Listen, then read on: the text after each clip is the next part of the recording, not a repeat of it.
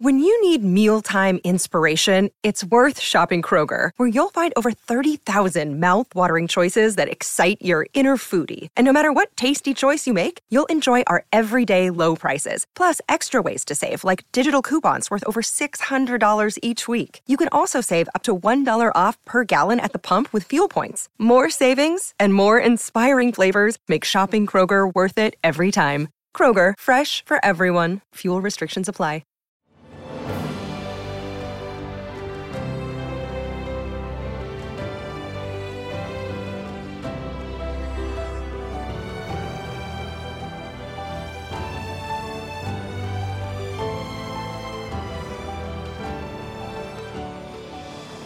Welcome to the newest episode of Beyond the Fame with Jason Fraley. I'm your host, Jason Fraley, picking the brains of the top filmmakers, musicians, and artists of our time. The brothers Osborne are fresh off winning their 4th Vocal Duo of the Year at the CMA Awards as they perform live this Friday at the Anthem in Washington, D.C. They join me to discuss growing up in Deal, Maryland, moving to Nashville for a string of hits, and what it was like for TJ becoming the first openly gay country singer on a major label. Hey, brothers Osborne, thanks so much for joining us. Thank you. Good to be here. Thanks for having us. So we're here with John and TJ, of course, the brothers. This is sort of a homecoming for you coming to the Anthem in DC, because I know you both grew up in Deal, Maryland. Is it always exciting to come home and play, in the stomping grounds? It is. Yeah, it's so exciting to get around back home. We had been there. We played at the Anthem towards the end of our last tour, and it was wild in there, and it was cool. I mean, it's such a beautiful venue. And although we never went to DC a ton growing up, I mean, although we were, 45 minutes away or so from there, but it does feel that way to go into that venue and be so close to home and see all the people from South County, where we're from, show up, and just a ton of people that we've gotten to know over the years. It feels like it does when we play in Nashville, where it's just a bunch of friends and a big celebration. And it will also be the day after my birthday. So there's a lot to celebrate these next couple of weeks. Oh, well, happy early birthday. But, that's a really cool area to grow up. My wife always played at the Jetty. Her band played at the Jetty and Red Eyes. Are you guys familiar with all those, local haunts? No, where is that? Where is Red Eyes? They're like right by the bay, right over the Bay Bridge. Oh, on the Eastern Shore? Yeah, as soon as you cross over. Yeah. So we grew up on the other side, on the Western Shore. So if you're in DC and you just went due east, like for 45 to 50 minutes, you'd run right into Deal, which is where we're from. That's so cool. It's all one big DMV region. So we consider you definitely local on our radio station. Yeah. Hell yeah. Awesome. Well, congrats. We're burying the lead. Congrats on the big CMA award just a couple nights ago for Vocal Duo of the Year. I think it's like your 4th time winning it. You sort of trade off with Dan and Shay, aka Rascal Flatts 2.0. But you've won it 4 times now. Is it just as special every dang time? Yeah, it is just as special every time. I mean, to be honest with you, my brother and I, when we get nominated, are always the last ones to know. This is John, by the way. Are always the last ones to know, because we don't really focus too much on it, because we're always very busy. We're writing, we're on the road. So when we were nominated, it's always amazing, because one day we won't even be nominated, which is, the truth. And then fast forward to us winning, we expected Dan and Shay to win it again, because they're just absolutely killing it. And when they called our names, I was just as shocked as we were the first time. Well, it was really cool. And then, of course, socially you made headlines because, John, you kissed your wife. TJ, you kissed your boyfriend. TJ, you came out in February as the first openly gay country singer on a major label. Are you happy to live in a world where, you can celebrate openly, the both of you, and, and have the genre sort of have evolved as it has? Yeah, I mean, it is wild to be a part of that and to see that evolution in just the short amount of time I've been, a national touring artist, or in the spotlight, if you will. And it was a really cool moment to be there, to be with my boyfriend and not feel, of course, there's always a little bit of pressure in those moments. I think particularly for him, he's not, accustomed to that type of spotlight, but right. To be there and to just, mainly feel the love in the room and the support, and then to win an award while there with him, the whole thing felt like kind of a new beginning. I think, I hope, for country music, and then also for us as artists, as me, as recently coming out. But it's one thing coming out, but then to actually live your life and all of the other things you get to do. I wasn't really thinking about necessarily like, wow, it'd be great to, now that I'm out now, I don't have to fear for anyone like seeing me with another person, or being affectionate towards my boyfriend. And to do that and to see the outpouring of acceptance and love for it was extremely uplifting for me. Just more in like, just feeling positive about humanity. I mean, I think things are so crazy in this world right now, to like just see that big, hug from society was just very encouraging, even outside of me coming out. Yeah, very happy for you. And for the country music genre too. I mean, there's been little subversive seeds planted like for the last, for years, and I remember growing up and Garth Brooks singing "We Shall Be Free" when we're free to love anyone we choose, or even more recently, "Follow Your Arrow, Kiss Lots of Girls," if that's something you're into. What was it like sort of watching those other artists, growing up, or even more recently, and hearing lyrics like that?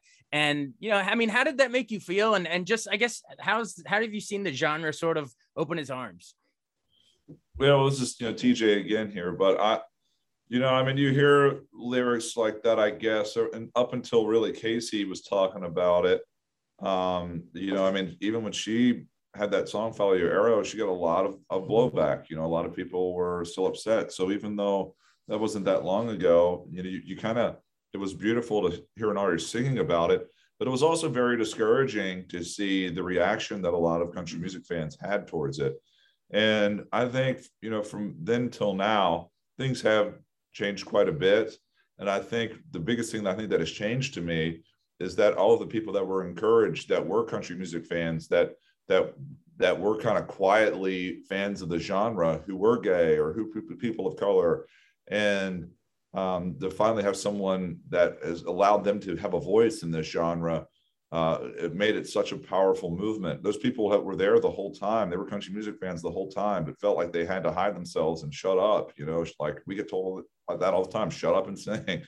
And I think now that we've seen these people come out of the woodwork who are like, hey, I was a closeted country music fan because I just never felt like I fit into this genre, now coming out and saying, hey, like, this is awesome. I finally feel like there is a place for me. I finally feel like I can relate to this genre, and it speaks to me. It speaks for me. So that I think is very new and exciting, and it's also very exciting to be a part of it. Yes, welcome all. No need to be a closet country music fan of anybody anymore. It's a big tent. Welcome everybody. I agree. Well, cool. We mentioned it earlier, but that you were born in Deal, Maryland. But explain our listeners will love the hometown heroes make good storyline. Like how did you all get into music growing up? Like what sort of artists? Were there country people you loved when you were growing up? Oh yeah, this is John, by the way. It's funny, when we moved to Nashville, and we've loved country music our whole lives, and then a decade later is when things started actually really happening, and then we started traveling the country and doing interviews such as this. And one of the questions we got asked the most was, how did you get into country music being from Maryland? And we had no idea that we weren't supposed to be into country music. That's just what we listen to, It's and huge here. it's massive. It's huge everywhere. But there's this kind of false notion that it's only a Southern, I guess, a genre, but it's not. It's everywhere. And in fact, here in 2021, it's literally global. So that's just what we listen to a lot of old rock, and it just kind of mixed with country as well. And our parents were both songwriters and musicians, so it just kind of naturally worked that way. They helped pave the way for us to be who we are today. They attempted at becoming professional songwriters in the 90s, but a couple with not much money and a bunch of kids at the house, it wasn't easy for them to do it. But for us, they got the bonfire started. We were just enjoying it. Oh, hey man, I totally hear you. I mean, I grew up in Frederick, Maryland, just an hour or so west of you, probably hour and a half. Still live here with my wife, but yeah, country is huge here. It's all Maryland. It's big. It's really big. Well, cool. So didn't I read somewhere that you guys did sort of like a battle of the bands in like 2000 for Anne Arundel County? What was that story? Yeah, this is TJ. We honestly, any place we could cut our teeth or try to get better, build a fan base. I mean, we started off playing in our hometown in a band called Deuce and a Quarter with our dad, and that was kind of the first time we cut our teeth playing around there. So we would do battle with the bands. We would do talent, like just the talent show at high school, all of that stuff, all the above. But I think the most impression or the most impact that we had on us was playing at all of the like Happy Harbor and Skipper's Pier and places when we were younger in our hometown, and getting out there and making tips and finally, figuring out what it was like to entertain and also feel that buzz when you're on stage and you're entertaining a crowd. I think it was the first time we got a taste for that. And, I think it certainly was the seed that was planted to get us here today. Oh, definitely. Well, and then, all right, so you're doing that around the area. How do you actually, get the big break to sign with EMI in 2012? How did that record deal actually come about? So when I moved to town, initially, I went to school in Nashville called Belmont University, and TJ moved just a little bit after. And then right after Belmont, I joined a band with some fellow musicians. And, we tried the thing, and, we traveled all over the country for a few years. And in the meantime, TJ and I had already been writing songs. The band had recorded a few of those songs. And through that world, a woman named Autumn House, who at the time worked at Capitol Records, heard a demo that TJ sang on. And, she liked the band, but she absolutely loved TJ's voice, got to meet him. And so that started the whole process. So when the band ended, he and I started playing shows together. Autumn was very excited. She got us hooked up with a publisher named Kelly King. And we started playing shows, not really for any purpose other than just playing our songs out live. And without really any intention set, a buzz happened. And then fast forward maybe a year into it, we played a small show at a place called The Basement in Nashville, and 2 record labels came out, and we got offered 2 record deals that night. And we ended up signing with Capitol, which eventually became Universal, and then EMI. They're all the same thing. And it's our lives were changed after that. Oh, absolutely changed right from that moment on. I mean, I know the big breakthrough hit that at least I remember on the radio was Stay a Little Longer. How did that one come about? Because I love that has a great guitar solo in there too. But tell me about the recording or the writing of that. Yeah, that was this is TJ, and we wrote that with Shane McAnally, another also great, proud, openly gay man. And we wrote with him. He just started having kind of a stream of hits, and he'd go on to have so many more. But that was the first time we wrote with him, and we sat down, and I don't think we even had a hook. We just started kind of writing.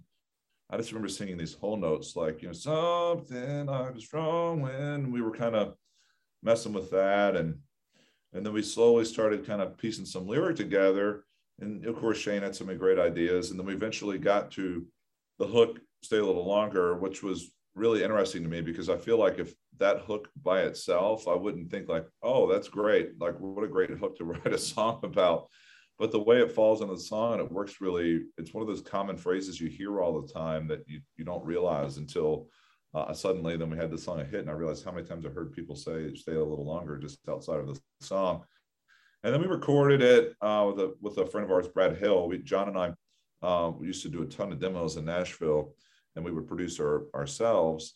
And then by the time we had made a recording of it, and then we went out and hit the road. We did a radio tour and just went out there, just really hitting it hard, playing free shows, trying to get fans, trying to get to know people at country radio.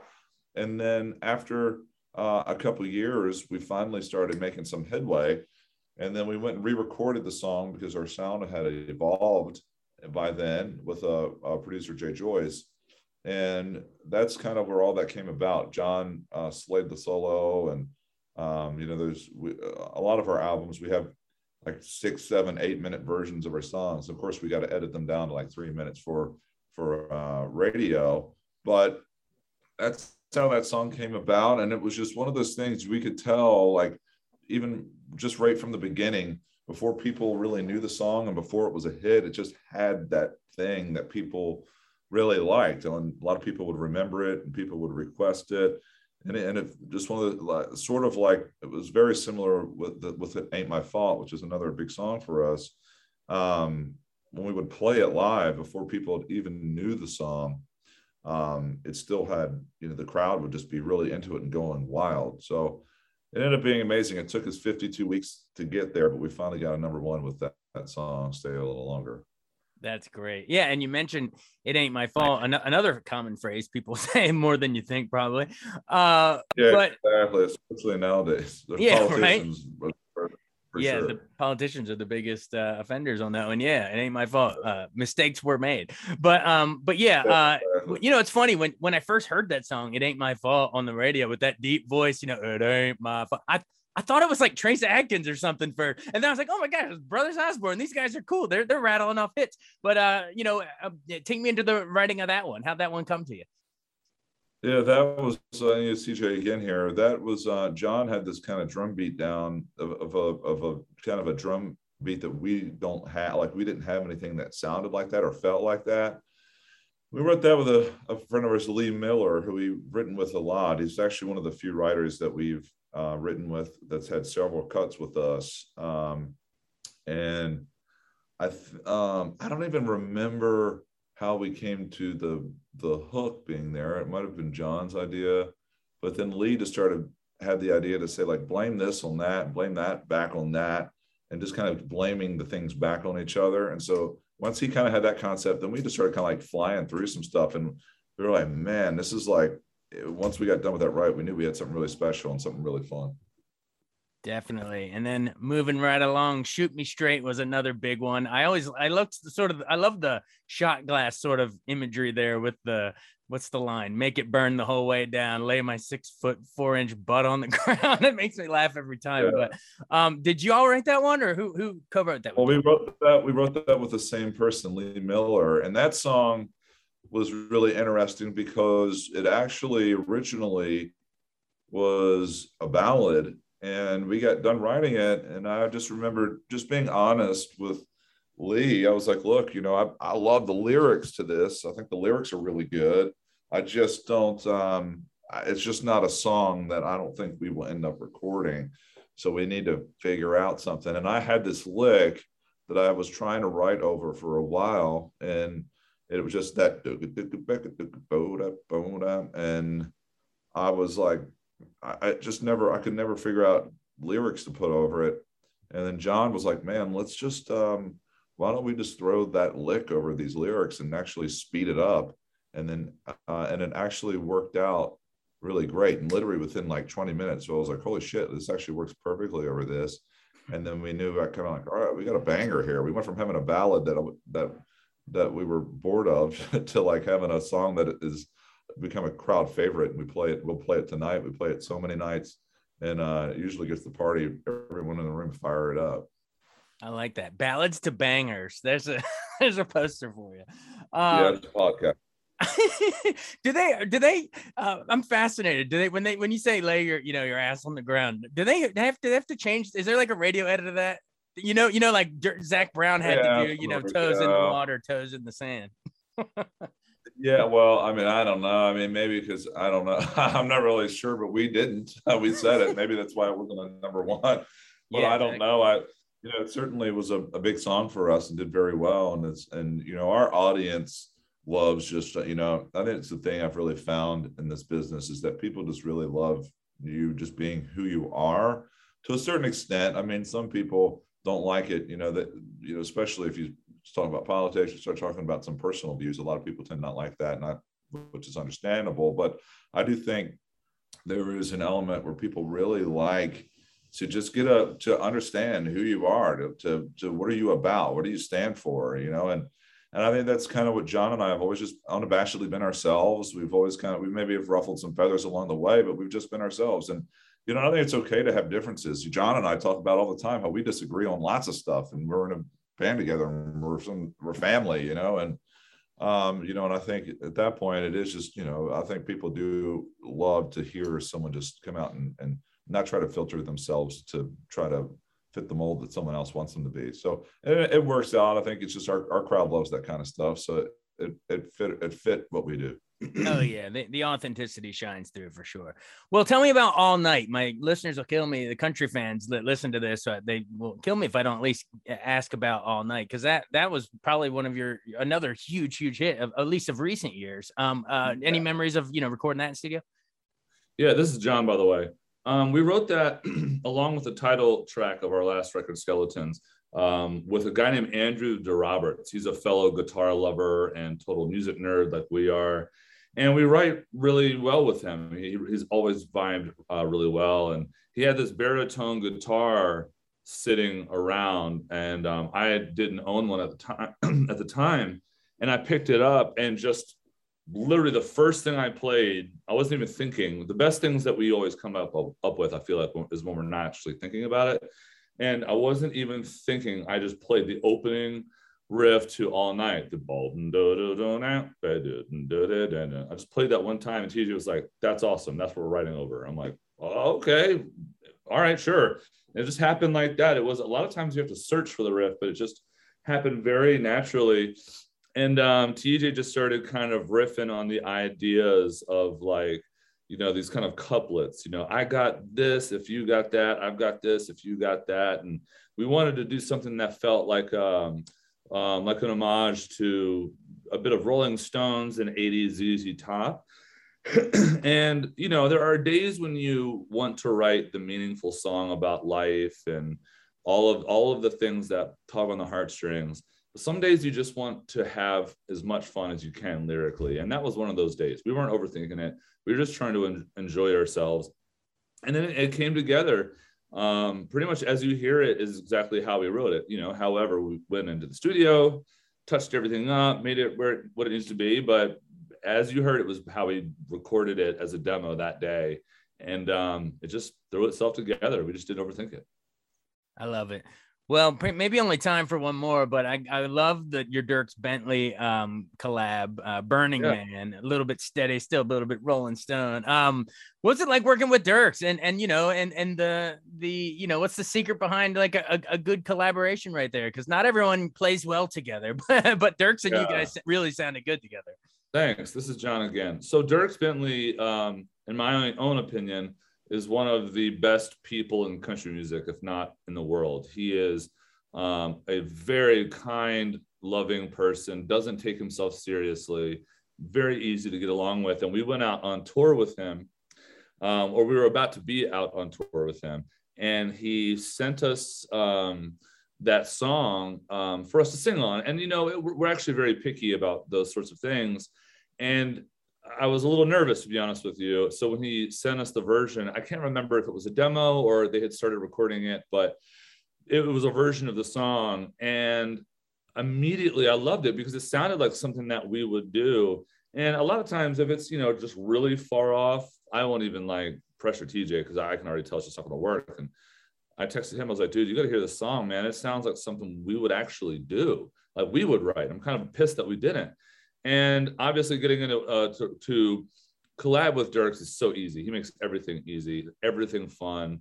It's a great song. We're very lucky to be a part of it. And it's one of the many defining moments of our career. That song went #1. We played it on tour with Dierks that year. And we won an award for musical event of the year. And it was a very, very big moment for us. And we're very grateful to Dierks for not only involving us on that song, but having us be a part of his big musical family. We're very, very lucky to be the step brothers for him. The Step Brothers Osborne. There you go. Step Brothers Osborne. Well, he's just as lucky to have you two. I mean, you're rocking it. So we can't wait. We can't wait to see you at the Anthem. Anything else that I didn't ask you that I should have asked you about? I feel like we covered a lot. Awesome. Well, again, everyone, Brothers Osborne at the Anthem in Washington, D.C., November 19th, fresh off of their CMA award, their 4th Vocal Duo of the Year victory. So come see them now. Get it while it's hot. All right. Thanks so much. Man. See you, bud. Have a good one. Thanks so much for joining us on Beyond the Fame with Jason Fraley. Remember to hit the subscribe button and give us a 5-star rating if you like what you hear. We'll see you next time.